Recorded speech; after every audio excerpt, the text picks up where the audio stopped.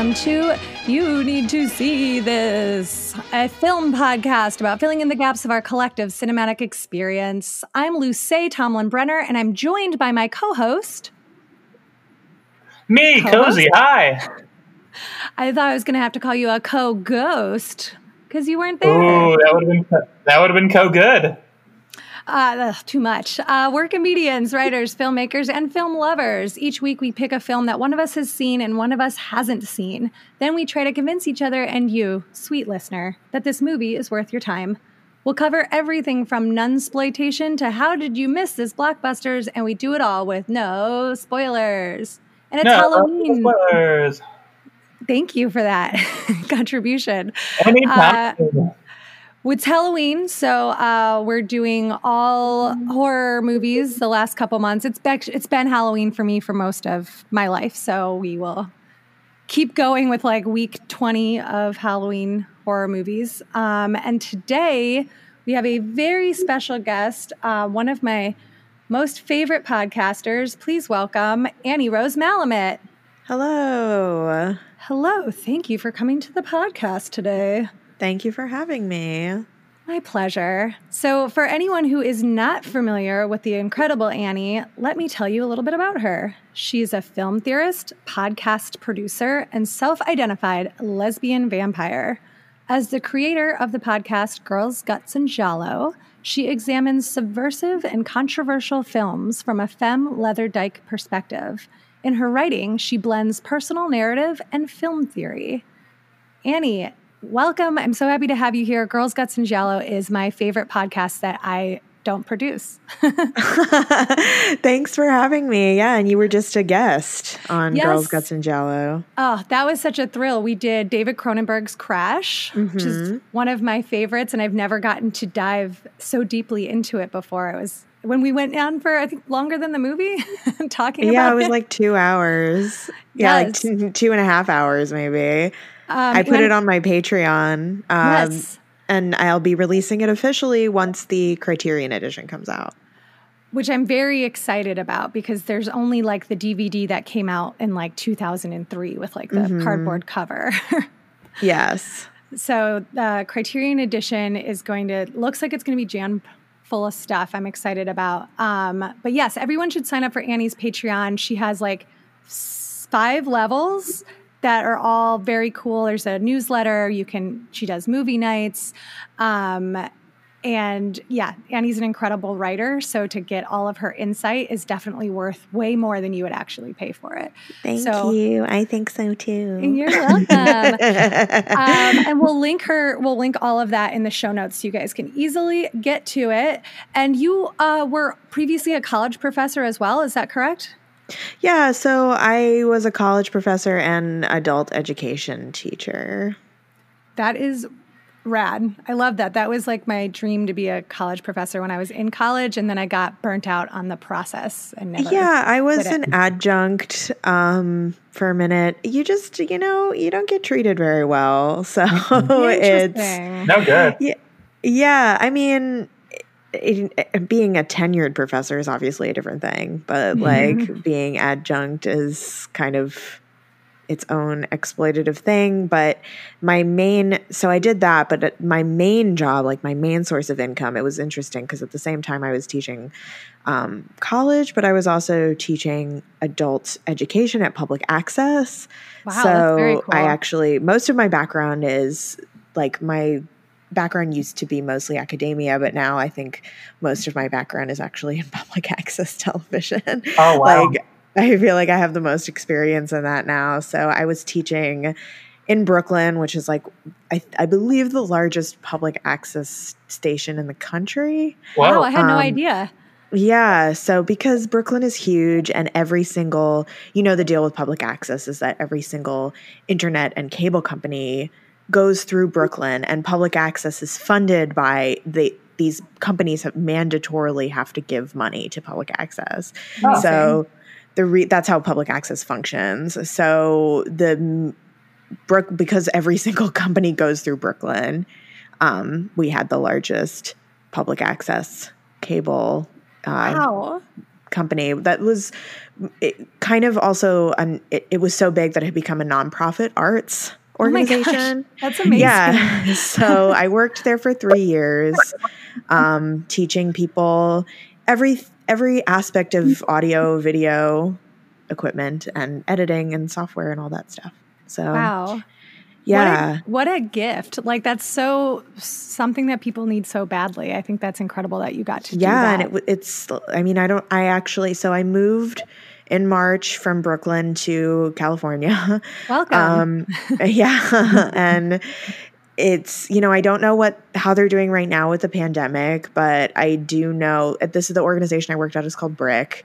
And I do know that our classes were like little to no cost for really so amazing, which was like people were paying thousands of dollars to learn at the college I was teaching. Of course. And it's, and it's crazy how shocking it is to me to learn like what you were doing and like the impact and the reach of it, because it's like, why does that sound shocking that like people can get education for low to no cost at that level? Right. I mean, it's one of my main classes was I was teaching a 3-week, twice a week editing course that was only $60. Oh my God. Yeah. So it's a pretty amazing resource, but I didn't really know anything about audio until I started teaching there. I had to teach myself to teach it.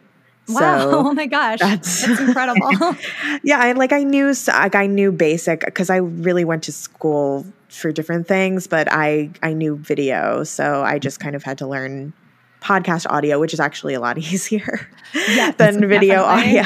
Right. So then I taught myself to teach the classes because BRIC also has one of the only podcast public access programs. Oh, wow. So that's like an initiative they started when I started working there. So I taught myself all that stuff. And then I was like, let me just have my own podcast like everybody else in the world. Wow, incredible. So you've had Girls, Guts, and Giallo for 3 to 4 years now? No, I only started it a year and a half ago. Okay. I was like, that makes sense because I've listened to all of it and I'm like, man, did I really just binge 4 years of... No. Yeah. I only started it a year and a half ago. Okay, amazing. And you have such a dedicated following. Oh my God, they're the best. You're the best. Yeah, it's I had no idea that it was going to resonate with so many people. I just started it as like a personal project. I was like post breakup, like I hadn't done anything creative in a while. I was like, I need to just start doing something. It started as an Instagram page, and then I was like, I'm only going to do 15-minute episodes, and now look at me. That's hilarious. And then Luce comes on and is like, kicks down the door for 2 hours. Yeah, which like I love, but it's just so. I mean, my patrons and like the people that follow the podcast are really, really supportive. That's fantastic. There's nothing like what you produce. That's why. That's why I was so psyched when I found your podcast, and then I immediately wanted to be friends because I was like, oh, this is this is very hyperbolic, but I feel like it's the podcast I've always dreamed about. Like I wish existed, because it's like these are all the films that basically got me into film. Like I always loved watching movies growing up, but like it was going to college and like watching subversive cinema, like learning about that movies could even be like this. Like I had no idea, you know, because you only really have, and I grew up in, outside of Cleveland, we had one art theater and my mom didn't want to drive to it because it was an hour away. So and like in so many ways, so like privileged to be from New York and surrounded by culture and growing up in the like 80s and 90s where it's like still kind of grimy there. Right. Yeah. I mean, I'm just very lucky in that way. Like even, my parents are like regular, like, New Yorkers, but they still had like so much culture around me as a kid. Just, it's like you can't not being there. So I started watching, and my parents were also very permissive. So I started watching. Yeah. Right. I started watching these kinds of films really early, and just have always had like such a deep love for them. And it's really cool to like meet other people through the podcast. And especially now with the screening nights, it's like the film class I always wanted to teach, where I get to be in like sexy outfits and stoned out of my mind talking about vampires. It's just so hard to do that as an adjunct professor. You know, it's just, I mean, as an adjunct, I would just come in here. I would just like come to class and I would just be like, okay, so no one did the assignment. Does anybody care? Does anybody want to be here? So it's exhausting. It's just like, you know, a lot of it was like college students who had sort of been like funneled into this path by their parents, or like they have to take this course as like a requirement, but they're not really interested. So like doing this, it's just really, because everybody is so into it. It's really, really fun. Right. Yeah. You finally have like all of the like teachers' pets. Like, yes. Oh my God. I love my teachers' pets. Yes. You should start calling your patrons that. That's actually a good idea. Right. They're like all just sitting at the front of the class, like, please teach me, mommy. Yeah.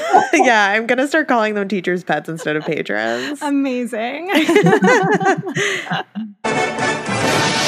Remember crying when Optimus Prime died? Or the days when every series had a ham-fisted anti-drug episode? Or when you wrote fan fiction about how the Animaniacs were so hot in that water tower, so they took off all their clothes and they started... No, different podcast. This one is Knowing is Half the Podcast, a show devoted to the best and worst animated memories of your childhood. Every week we recap a cartoon from the past to see if they're as good as you remember. They're not. What are you talking about? They're great! You're both wrong. None of them get good until they're in a water tower. No! And Knowing is Half the Podcast. Well, let's get into the film that you chose today. I'm really excited about it. So you chose really incredible 1977 film, Alucarda. And Cozy, you need to see this. I've never seen this. That's great. So we're going to be convincing you and of our listeners why you have to watch this incredible blood-soaked lesbian opus. So Annie, tell me about like your first introduction to this film. What is your history with it? Why do you love it? Why'd you choose it? Oh, cool. So I, by the way, the name backwards is a Dracula, in case anybody didn't catch that. Fuck. I did not know that. If only I had posed with this in the mirror. Yeah. So, I'm looking at my DVD right now and I'm so bummed I didn't know that. And I love that because Alucarda is such a cool name on its own. It is. Yeah. And it's got like a vaguely, it just like kind of works. Like it just works for, it works for the movie. But, yeah, my history with this is like I've always, you know, I have like a deep obsession with lesbian vampire films. And this is one of the ones that gets listed if you like do some digging, if you find lesbian vampire lists. It's just so hard to get a hold of. So I actually didn't get to watch it until like 2 years ago. Oh, amazing. I just assumed that this was like a baby Annie love.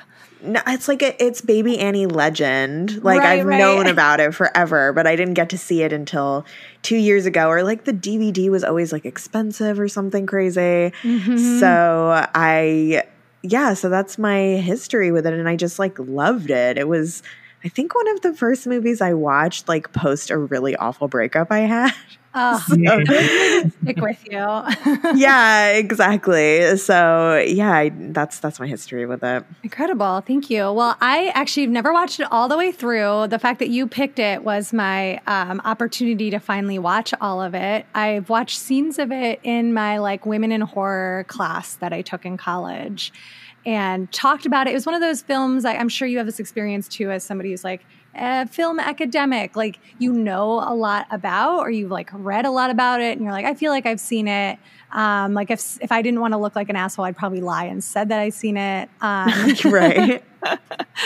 But I was so happy for the opportunity to finally just like sit and watch it because it's unreal. Like there's the scenes on their own are like not enough to prepare you for the film in its entirety. Right. So Cozy, what have you ever heard of this movie? Why haven't you seen it? Definitely have not ever heard of this movie. The closest thing that this reminds me of is Alucard, which is the name of a character in Castlevania, a video game I never played. Castlevania, though, which is about vampires, so that's also Dracula backwards. Oh, 100%.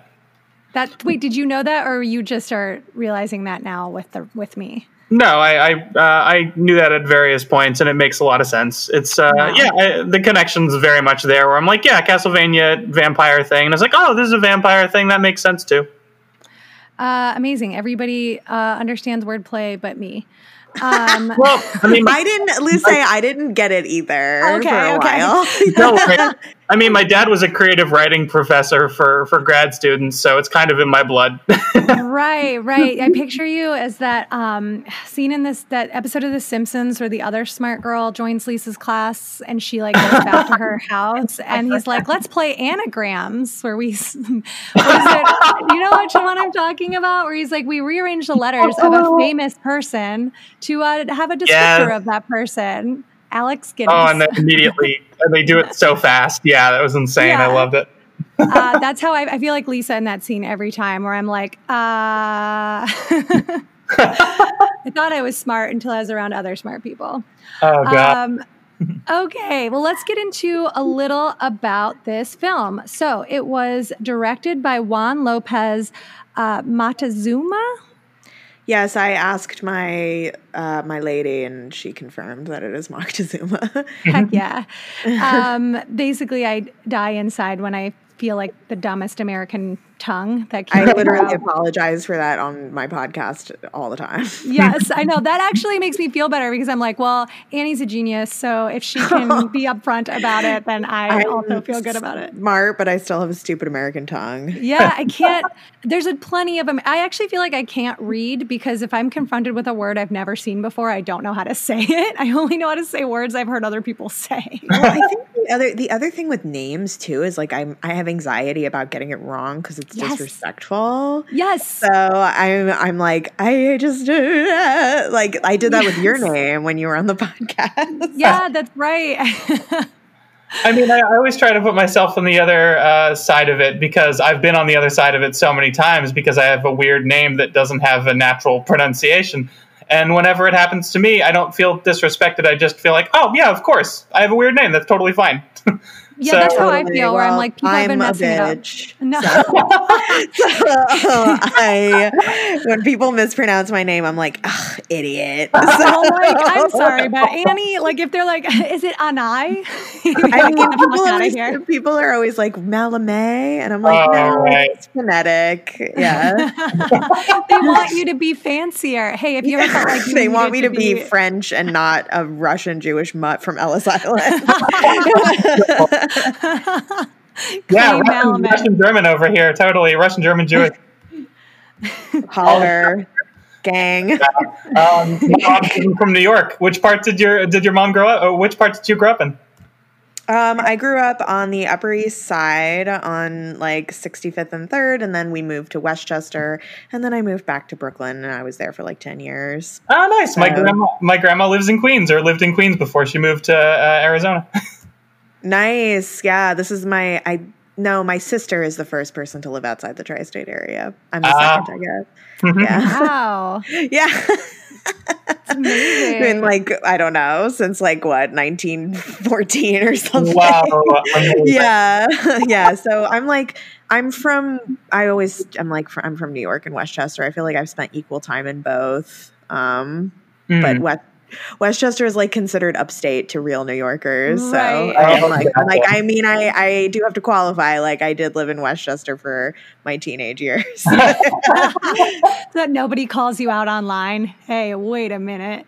I mean, yeah, like, do what you want. But I'm like, let me be honest. I appreciate it. I hate that shit. I lived 1 mile outside of DC on the Maryland side. And anytime I would be like, yeah, DC, people would be like, you live in Maryland. I'm like, I can see the fucking sign. Like, I know. It's so silly. It's like, I was calculating in my head and I was like, oh, I've literally spent equal time in both places. So it's like, whatever. There's definitely some like Westchester-y Jewish girl things about me for sure. It's Yeah, important but to claim- that I embrace as well. Yeah, but realness gatekeepers can go fuck themselves, so it's fine. Oh yeah, I mean I don't care, but Yeah. I'm like, yeah, I mean both of my parents are from Long Island and Brooklyn, and yeah, it's, you know, I've always been around it, so it doesn't matter. Oh, I love it. Rural Ohio stock here. Yeah. If anybody wants any advice on corn or cows, I got you I know. covered. I'm like, hey, at least I'm not from Ohio. Listen, I grew up along Lake Erie. It's a really nice lake. We have the biggest amusement park in the world, okay? Cedar Point. Damn. I don't know if that means anything to anybody, but that's my claim to fame. That's impressive. I'm on board. Tucson had zero, theme parks of any kind. I think I remember. You're referenced in Romy and Michelle, and that's what matters to me about Tucson. Yeah, I'm on board for it. Absolutely. Okay, so Juan Lopez Moctezuma, he is known for, so he directed 5 major horror films. I guess major, putting it lightly, but like important, like exploitationist horror films. So there was The Mansion of Madness in 1973, Mary, Mary, Bloody Mary in 1975. Then he did Alucarda in 1977, To Kill a Stranger in 1984, and again, something I might butcher, El Alimento de Miedo in 1994. So I haven't seen any of his other films. Have you, Annie?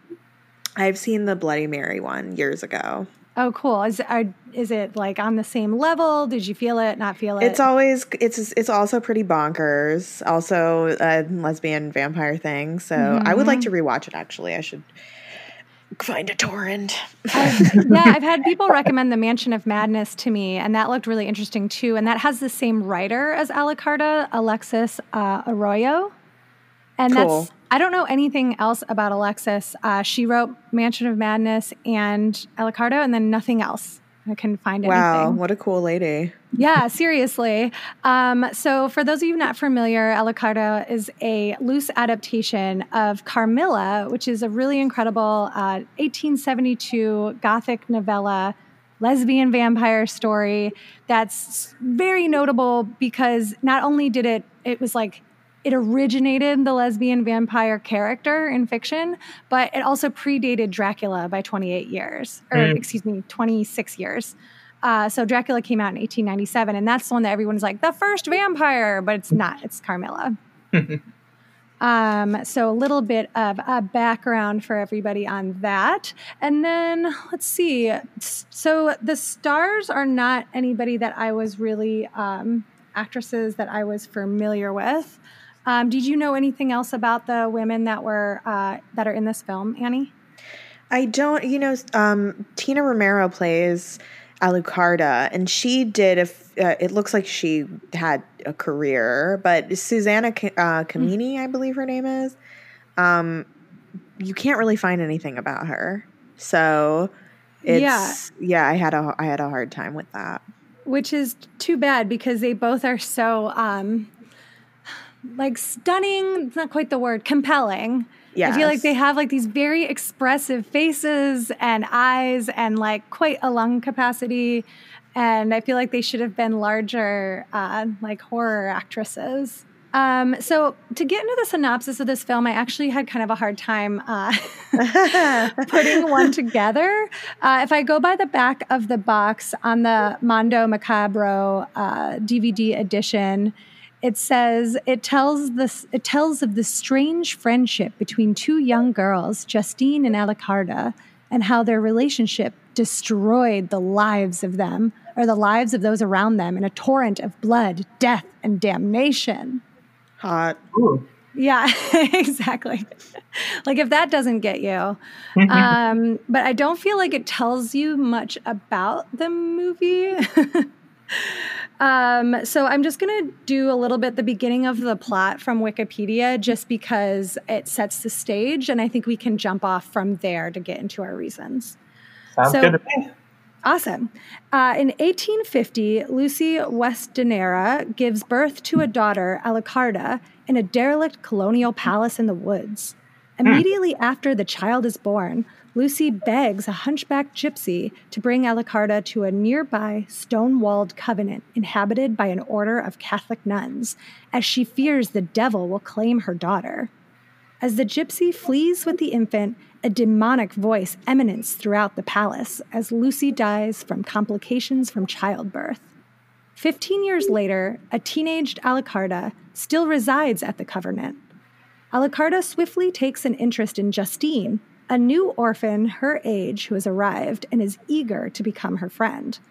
Alucarda quickly refers to Justine as her sister. While playing in the forest, the two witness a band of gypsies holding a funeral procession. One of the men, the hunchback who helped deliver Alucarda, offers to sell them an amulet. Shortly after, the girls stumble upon an abandoned palace and wander into a crypt.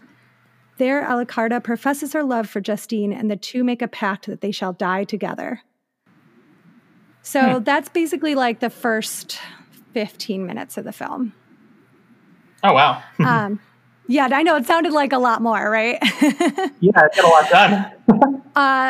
Well, I'll get into that with my reasons, but let's just get into it. Annie, do you want to kick us off with the first thing that you love about this movie? Satanic lesbianism. Perfect. Very straightforward. I love it. There's a satanic lesbian wedding orgy. Oh. Mm-hmm. I mean, if that alone should be a selling point. Agreed. That's actually one of my reasons too. I'll kick off with my first one and say this movie is like 77 minutes. Which is incredible. I think all movies should be about that long. And it immediately jumps into the plot. Like one of the things I really have always loved about like the 70s, grindhouse exploitation genre is that it doesn't really mess around with like a lot of plotting exposition. No, and especially Mexican films from this era. That's something I noticed stylistically is like they get right into it. I love that. It's just like, okay, immediately writhing demonic voices like in the first 2 minutes of the movie. Mm-hmm. And there's just no downtime between that. It just starts with the devil and then takes you on a satanic ride for 77 minutes. So it's short and it gets to the point and it like is creepy and hot the entire time. Annie, what's your second reason?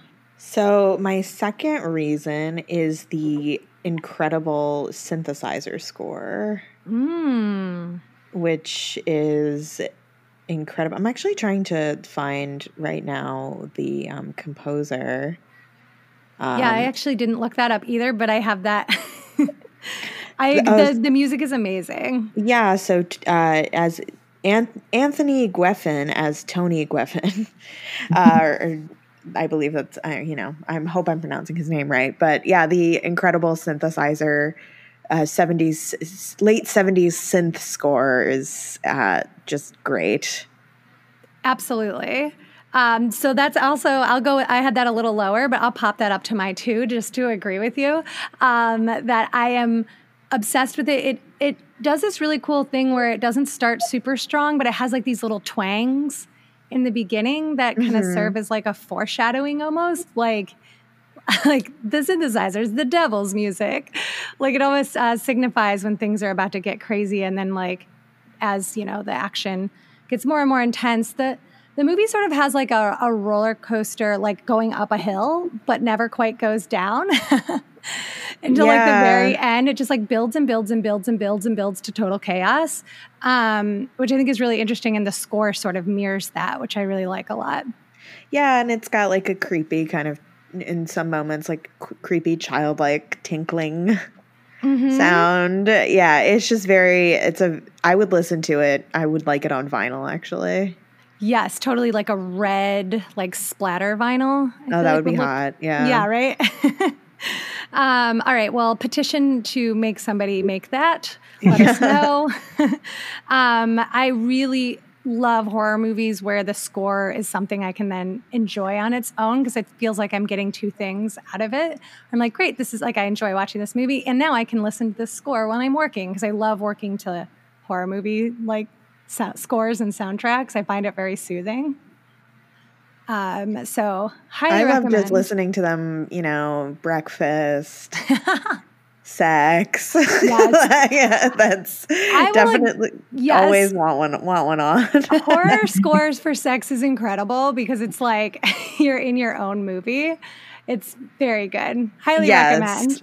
I highly recommend it too. Yeah, I've got some choice ones I like. Oh my gosh. And we'll link them in the show notes so everybody can flock to it. Amazing. All right. So we both love the music. What's your number 3 reason? My number 3 reason is all of the blasphemy. It's an extremely blasphemous film. It was very controversial upon its release in native Mexico because it's a very Catholic country. And Juan Lopez Moctezuma was part of the Mexican avant-garde scene at the time. Interesting. Yeah, so he was he did a lot of things. It's hard to find a lot of information about him, but I did some deep dive for my stream on Friday when we watched it for Girls, Guts, and Jello. And he was apparently a radio host, a TV host, a jazz player, a painter. Wow. He was a prolific guy, and he also struggled really deeply with mental illness. He spent a long stint in a psychiatric institution, and 2 of his hardcore fans, found him in this institution and did a radio interview with him, and they asked him how he was faring, and he said, "I'm here with all of my friends, the vampires and the demons flying all around me." So he's an intense guy. And what else did I want to say? Oh yeah, so part of one of the biggest discussions happening in the Mexican avant-garde scene at this time was this tension between tradition and modernity. And a lot of that has to do with Catholicism. So this film is actually like a deep indictment of Catholicism, and not just Catholicism, but also the psychiatric industrial complex. Yeah, so, because that is something between the science and the religion. Right. So that is something, because that is a tension that Juan Lopez Moctezuma himself struggled with. So, I love that Lucifer is positioned as like the liberator of women, which is a theme across art and literature and film for hundreds of years. There's a book called Satanic Feminism, Lucifer is the Liberator of Women. If anybody is interested, by Per Faxnold. It's like an in-depth history about women's relationship to Satan. So that sounds great. I want to read that. Yeah, it's like a tome, but I highly, highly recommend it. Even just like for select chapters. So that's very cool. Yeah. So I love all the Satanism and blasphemy in this. So you grew up Jewish, right? Did you have any exposure to Catholicism at all, or? I mean, I did. So I knew a lot of Catholics, and my mom actually converted later in life. So she actually grew up Catholic. So I was raised Jewish. And I didn't really have and my mom would tell me like horror stories about Catholic school, but I didn't really know anything about like the religion until this is so funny, until I listened to the Jesus Christ Superstar soundtrack. I didn't religious education. Yeah, I didn't really know anything about Christianity until that, which is really funny. I love that. So that was not until I was like 13 or something. I knew that there was a Jesus, but I didn't know like what the story was. Right. It's kind of complex. So, but then, of course, like getting older, like I have my undergraduate degree in Renaissance art history. So I learned a lot about Catholicism through that. Of course.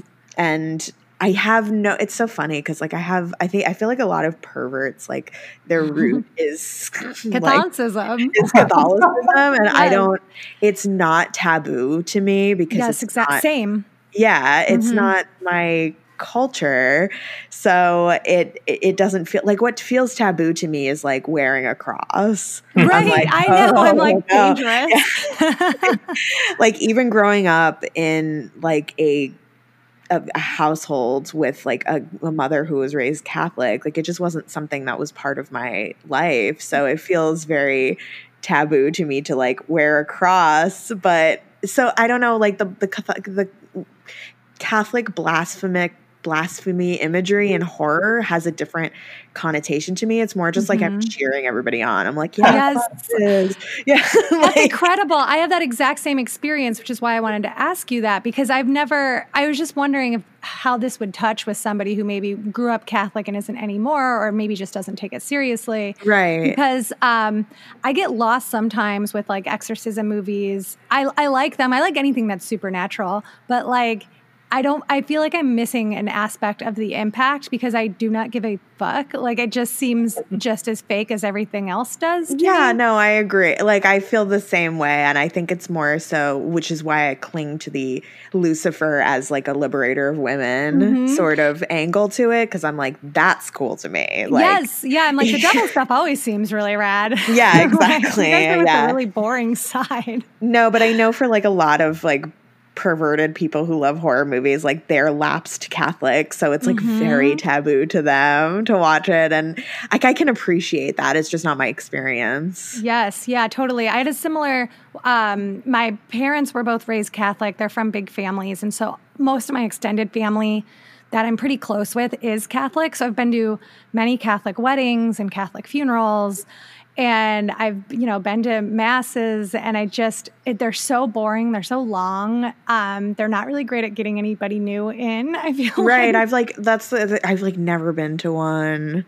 Like they always seem I kind of fetishize it a little bit. I'm like, it seems like really goth and like austere and like kind of, is incredible. Yeah, like, exactly. That's the best part. Like when I'd be like sitting at these weddings, and I had this game where I would make myself look at like one of the stained glass windows for like at least a minute. I would like count and like try to examine every aspect of it, because many of the churches have like, 10 to 20 stained glass windows with these gory scenes of death on them. So I would basically just like sit in church and try to like examine each and every aspect of someone getting their head chopped off. And I loved that part, was really thrilling to me. But then I'd try to check back in with whatever was going on out front. And it was just like Roman like Latin language and like the worst. Right. Like incense. I always loved the violent imagery. I mean, Jews just like are not idolaters in that way. Like they just don't, there's no like imagery like that. The imagery is much more abstract. It's almost like Islam in that way. Like the Semitic religions are very, their representation is not really the name of the game. So it's so like all the symbolism is very fun. Yes, exactly. Yes. I agree with that. And that's something I do like about this movie a lot, because this isn't an official reason, but there's just like endless amounts of like ornate crosses and and also like fuck the church. Yeah. So yeah, the church is not good.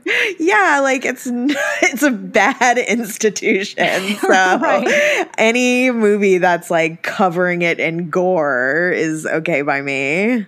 Totally agree. Yes. So that's why I wanted to kind of get your background, because I know, Cozy, we've talked about this before, that you also don't really have a strong religious background. So all of that to say, if you don't have a strong religious background, I think this movie is still like hits very hard and is like exciting for a myriad of other reasons. I got lost in, that was your third reason, right? Annie? Yes. Okay, terrific. Yeah. This movie is so, there's just so much imagery in it that I feel like my head is sort of like a cyclone of like blood and screams right now. Because I just rewatched it. So I just watched it before we were recording. So it's like very present for me. Okay. So my third reason is that, so this is like a subtle. I guess I want to say it's like a subtle lesbian horror, only because I think it's extremely lesbian, but they're never like, we're lesbians. But I feel like they try to portray them as like best friends, but then they're in love with each other. They have a wedding. Wait, what part's the wedding? Oh, the orgy. That's the wedding? Okay. Yeah, they're both getting married to Satan together. I see, the Satan part threw me off. Okay. There is Ruffle. I was very lost in just the imagery. Like, honestly had a hard time following the actual plot because I was just loving all of the imagery so much that I felt like I was looking at a picture book for a lot of it. Totally. And they do make out at one part. That's true. Okay, so it's not subtle. I guess in my... they make out like covered in blood. I know. I'm like, I just like it when it's more overt. Well, the other thing that's interesting that I found out is that this movie was a huge inspiration for Guillermo del Toro, and that it's like direct inspiration for Heavenly Creatures. Like Heavenly Creatures actually has a lot of the same shots. Makes so much sense. Yeah. Okay. Awesome. Because I was like really into that movie when I was younger, and like any movie of like girls with a toxic, intense friendship romance. Mm-hmm. And so that my third reason is like, I am obsessed with their relationship when Justine comes to the convent. Alucarda's her roommate, and it's immediately insanely intense, just like lesbian relationships. Like she comes in and like she's like, oh yeah, my parents are dead, and then Justine is like, let me show you my secrets. Yeah. And in my chat on Friday, all the lesbians were just like, the classic 10-hour first date. Yes. It was so awesome because she's like, here, let me show you. And then she just dumps out this bag of like, this felt very LA to me, like stones and like magical ruins and sticks and grass and like herbs and things like that. Like each one of these things has a secret and has a magic to it. And she just is she was so intense in this way that I was like very attracted to. Yeah, Alucarda is a dream girl. Yes. And she's like, let me show you all my secrets in the woods. If a woman said that to me, you guys would never see me again. I'd be like, bye, off from any life. Right. I feel like I have said that. Yeah. I was like, this is honestly not that different from how I date. No, it didn't. That's exactly right. Like, I did not feel like it was heightened. So I was like watching it. I was like, is this supposed to be crazy? Because right now this feels like a very true lived experience. Yes. And then they go frolicking in the woods and they're like picking up mossy stones and looking at little insects. And she's very like poetically intense about how they're like the creatures in the forest and they're rolling around down the grassy knoll together. All the while wearing like these beautiful, like late 19th century, thick, long-sleeved gowns. And their hair is like long and wavy and poofy and just like, there's so much, like before the devil's even involved, they're already like so much like woman that you could see both of these women being like, I don't know, sort of shamed for like being too loud and too, bouncy, almost like having too much life during this time where women are supposed to be like seen and not heard. Right. So I really like that aspect to it because it's like, oh yeah, of course you'd be into the devil with this attitude. Because the nuns keep, kind of shushing them and trying to get them to pay attention to prayers. And they're just like, no, listen, we're devoted to the devil. And it's just really, really, it's lovely. Like, it's just such a goals type of relationship. Mm-hmm. All right, Annie, what is your number 4 reason? Okay, so my number 4 reason is all of the blood. Mm-hmm. There's so much blood. And, as someone with a blood fetish, I am really into it. And it's very aesthetically pleasing. It's just like constant. It's constant. I was thinking about you. I almost texted you this morning, but then I'm like, I'll just wait to talk to her about it because as soon as when they're giving themselves to the devil, there's this rite where they get little cuts on their tits, and then they like get fed each other's blood. And Alucarda is so into sucking the blood off of the quote unquote gypsy's fingers. And Justine's like, I guess a little. And Alucarda is like sucking his finger down and then like making out with her, but it kind of just feels like she's just sucking the blood off of her. Right. More. It's really and I was hot. like, this is 100% Annie shit. Like, Yes. Yeah, very much so. Yeah. It's really fun. I love when people, pick a movie and then I'm watching it and I can see exactly why. Totally. Yeah, that's you can't not see my creepiness in that scene. Yes, so that's actually one of my reasons as well. My favorite scene, other than the opening when they start to become friends/lovers, is there's an incredible scene when a nun. First of all, there's so much casket opening in this movie, which. I'm glad you mentioned that because I wasn't sure if this was a spoiler. I'm just not going to say the specifics of it, but I don't know if this is just from like watching Dracula as a kid or Dracula Dead and loving it as a kid. Oh my God, that movie is so good. So good. Thank you. I feel like we've talked about it like 3 different times on this podcast, but we've never done it as an episode. I'm obsessed with it. Speaking of hot vampire women, the women in Dracula Dead and Loving It are so hot. Seriously. But I am obsessed with caskets. Like somebody opening a casket that they shouldn't be opening for some reason, like scratches this itch in me in a horror aesthetic. So there's lots of casket opening in this movie, and there's always like cobwebs and skeletons and mummies and bats, and it's got all of the boxes checked. And there's this incredible scene where a nun opens a casket and the casket is filled to the brim with blood. And there's just a character like essentially floating in the blood. Ooh, and that's cool. It's incredible. It's so cool. It's really I think it's good. my favorite visual maybe in the whole movie. I gasped. When it came on the screen, I was like, oh my. That's how you gasped. Yeah, that's how I saw it. And then I fell on my chaise lounge. Yeah. I got out my paper fan. And she like rises out of this coffin and then she's like completely blood soaked, like even more so than like Carrie. I feel like she's covered in blood and just like coming at this nun in this like monstrous way that's really exciting and hot and also scary. And I just am obsessed with that film, obsessed with that scene. And what I really love about like this genre of film is how red all the blood is. I'm not really into like, I don't know, more modern violent horror movies where they're trying to make it look more realistic and it's just like, I don't know, kind of gross. There's something about like the bright red blood of like the 60s and 70s that's really love that cheesy 70s blood. Yes, it just looks so good, so bright. Yes. Vibrant, life force. Yes, so totally on board. We both love the blood.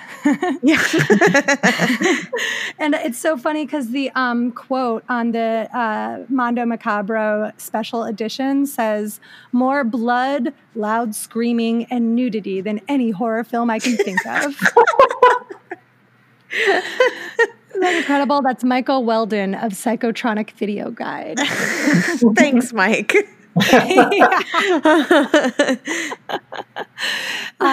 So Annie, what is your 5th and final reason why people need to see this film?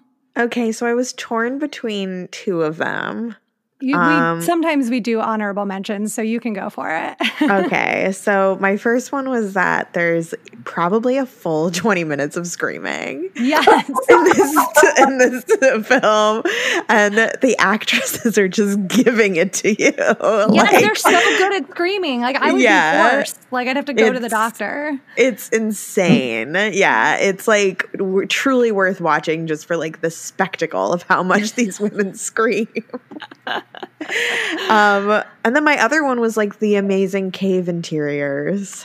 Yes, that's mine. You got it. Ding ding ding. Yay! I love where they are. It's like everywhere they are is just confusing to me the entire time. They're always in these caves and big halls and like, I guess the monastery, but it's like everything is so gothic and odd and out of time, and I just love it. And there's just coffins. Seems like there's coffins everywhere the entire time, which I love.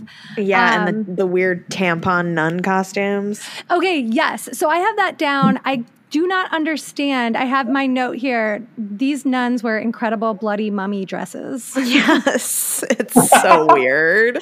Yeah. What? 'Cause that's not like we're used to the nuns and the habits, but these women are dressed like fashion bloody Egyptian mummies. Yeah, I mean, I really think it's supposed to emphasize this idea of like virginity and also just like menstrual paths. That's what I was thinking the entire time. I really think it is supposed to be menstrual imagery. Okay. Yeah, because they do not let you, because that's the interesting thing. Even when there's not actual blood flowing, the nuns are in the scenes and the nuns look like they're soaked in blood, even though they're like technically not. I think they might be though, because remember the whipping scene? Oh, yes. That was a disturbing scene. There is quite a whipping scene. I think they're actually bloody under those gauze things. Interesting. Okay. There's a lot happening in this movie. Yeah. For anyone who's afraid that we spoiled anything, we absolutely, like, now you just have a bunch of random images to try to sort out into a storyline. Good luck. Good luck. My honorable mention was that I really love, I didn't say it. I was going to, and then I moved it. The Witch's Circle is really amazing. So good. It's like something I'll never get sick of, like women naked frolicking in a field, giving themselves to Satan or some dark underworld.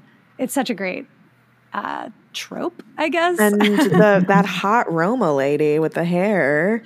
Oh, and really incredible hair. The hair is just flowing in this movie. Yeah. Like if you love a great head of hair, there is so much of it to enjoy. So Cozy, what do you think after all of that? Are you convinced? Do you want to see this movie? Yeah, I think so. I think this one sounds like something I would like. I haven't seen a ton of 70s movies, but I feel like this podcast in general is introducing me to the bloodiest ones, which is super fun. Yay. I can't remember if I've seen any lesbian like vampire movies before. Oh my God, Cozy. Wow. It feels like a trope that makes so much sense to me that I feel like I have, but nothing comes to mind, so probably not. So it feels like seeing this one would probably be a good starter for me. I think so. Especially because it's based on the starter of the trope in literature, right? So yeah. That's very cool. Well, very, very loosely. Yeah, it's very loose. I'm not going to hold it to the source material because I never read that. Carmilla's interesting. I definitely recommend it for people who are looking for something off the beaten track this Halloween. Mm-hmm. Yeah, this sounds like a fun ride of a movie. It has a couple of elements that I like in other horror movies, like weird, scary orgies and stuff like that. I feel like there have been a couple movies I've seen that I'm like, oh, yeah, this is the fucked up part. Cool, great, on board for that. And it sounds like the imagery is awesome. I'm not a big fan of a ton of screaming, but that's okay, whatever. I will say you can just turn down the screaming and you'll still be able to appreciate the visuals. Yeah, that makes sense to me. I can mute some screams. And we were mentioning Annie's blood fetish. I probably also have one of those, though I haven't really thought about it because I do tend to swipe right every time someone's face is covered in blood on Tinder. I don't like, hell yeah. Maybe it has something to do with the fact that I've done so much sketch in my life and walking around with blood on my face just feels more comfortable. Yeah, all of your sketches always have blood. So much blood. Well, maybe I've awakened something in you today. I think you're right. Thank you for that. Yeah, every time I do a show where I have fake blood, I love walking around outside after it and just talking to people at grocery stores like it's nothing. Maybe you do have a blood fetish. It's very possible. I don't know if it's a badass thing or if it's a vulnerable, or if it shows vulnerability in some way. Because if you can bleed, you're vulnerable. I don't know. Maybe it's both of those. Who knows? Point is, this sounds great. I was actually, just to plug something, I was just on this podcast by this woman named Tina Horn, my friend Tina Horn. She has a podcast called Why Are People Into That, which is all about kinks and fetishes, and she has people on to talk about why they're into that. And she has one on blood fetish specifically, and then I was just on it talking about my vampire fetish, so you guys can maybe learn more about what you're into. Is that episode out yet?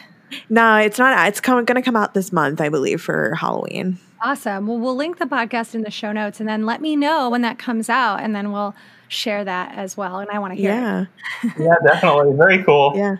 Yeah. But I talk a bit about that, about why I love blood, and maybe it'll resonate with you. It's very possible. I know that my costumes for Halloween when I was growing up were probably 100% vampires, at least for a while.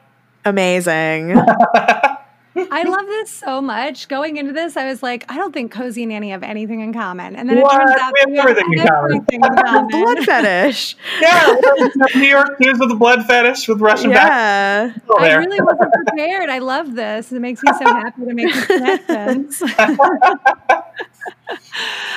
Incredible. Well, listeners, if you have seen Alucarda, let us know. You can hit us up on Twitter and Instagram at Need to See Pod, or me specifically at LTB Comedy, and Annie at Girls Guts and Giallo on Instagram and Twitter. Is it the same handle? Yeah, it's Instagram and Twitter. It's just Girls Guts Giallo, and then the podcast is Girls Guts and Giallo. You can find it wherever you listen to podcasts. Amazing. Well, before we get going, do you have any recommendations of anything you got into this week that you want our listeners to check out?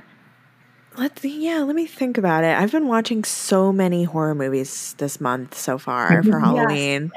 And I've been revisiting a lot of the classics. So I rewatched Carrie, which is one of my all-time favorite movies. I know that's like a gold standard, but I hadn't watched in a few years. Yes, we had an episode, actually, one of our first episodes was about the modern Carrie versus the old Carrie. And interesting. I actually like the new one more, even though the old one is better aesthetically. Okay. I know. You'll listen to my episode for why.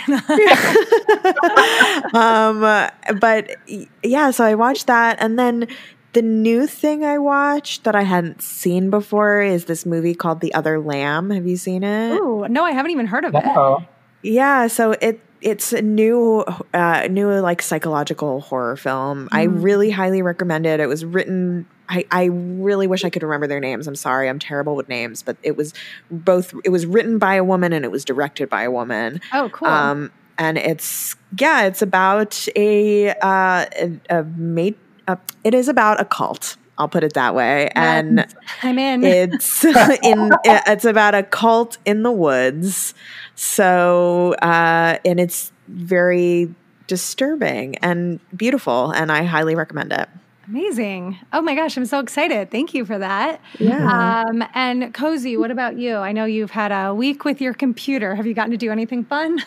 Yeah, I have actually. Absolutely. I ended up watching a couple movies the last couple days. I'm going to recommend one that I was like, Luce might also recommend this, and that's part of why I watched it. But but every day after that, I was like, there's less and less of a chance that she will.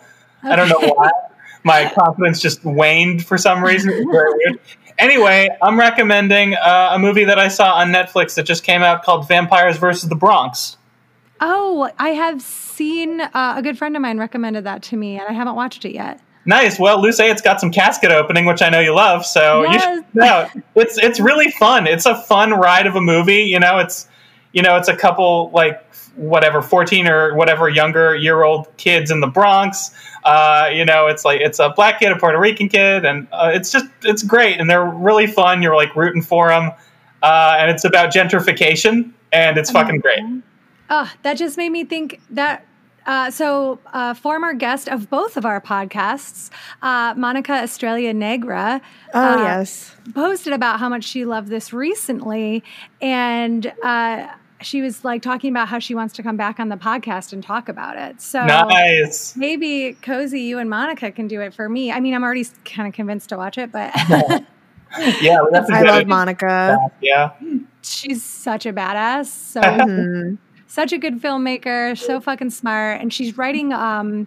She's like a regular contributor to sci-fi networks. Like, cool. And yeah, she was on my podcast. We talked about Vamp, the Grace Jones vampire movie. That's right, because I wasn't familiar with that.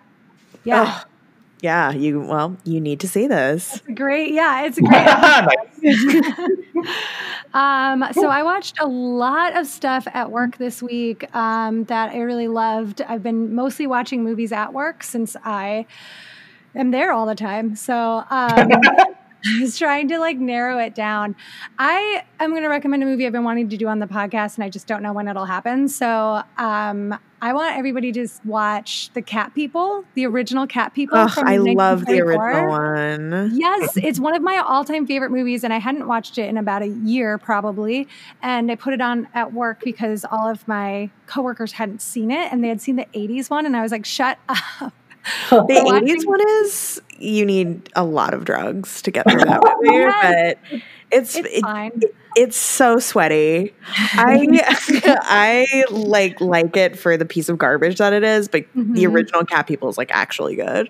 Yeah, it's crazy that they're even the same. Like, it's supposed to be a remake. Like, it's not at all. It just feels like a totally different movie to me. Yeah. So the 1944 Cat People is so good. I first watched it in my horror and sci-fi film class in college, and I had this really incredible professor that like really was great about, you know, looking at everything through like a feminist lens and like a different, you know, backgrounds. And he was very thoughtful about it. And so that was the first time that I saw it. And it has such an interesting sort of accidental message about like the threatening sexuality of the modern woman.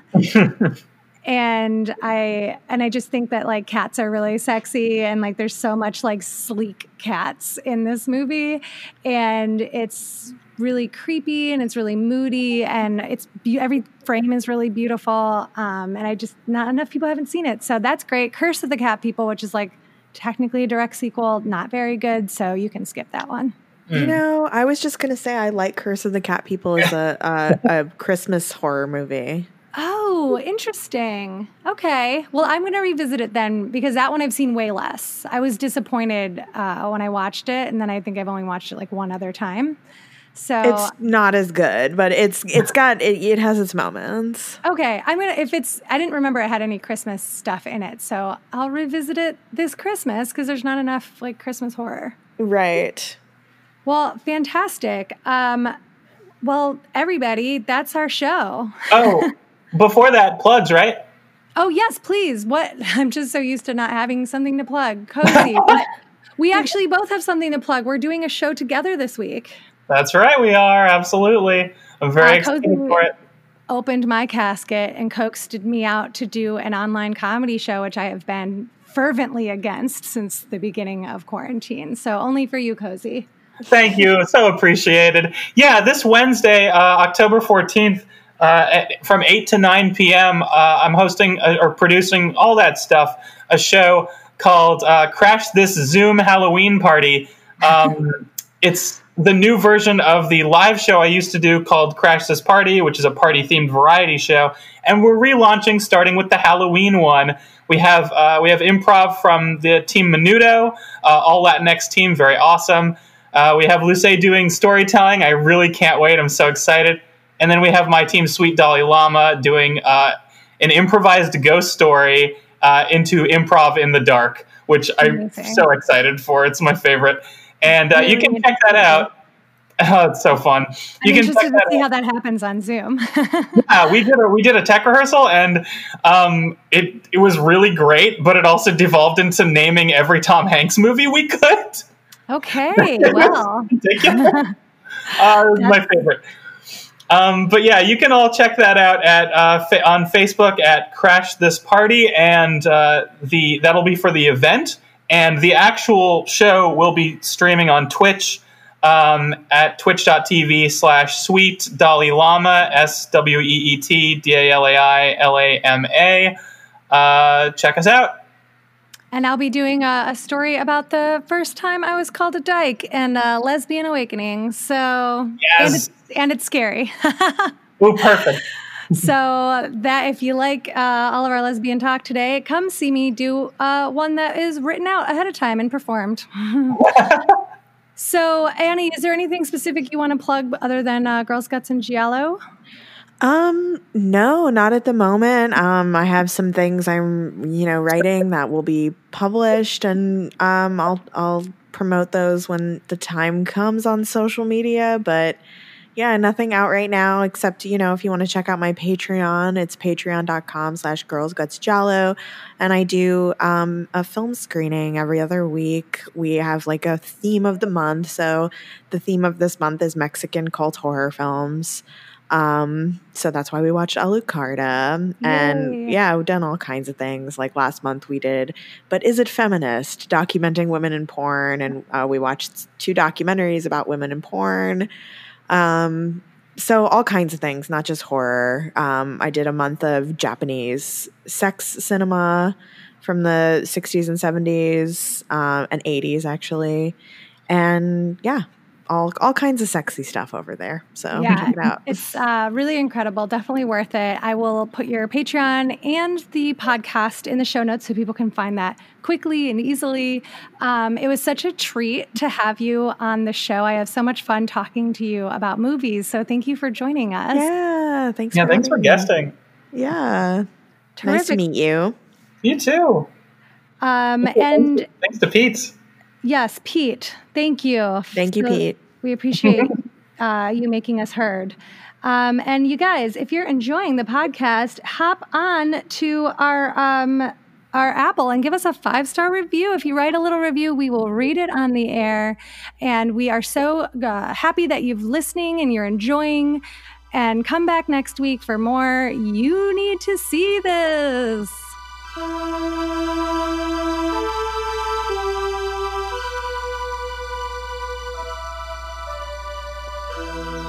Let's find more secrets.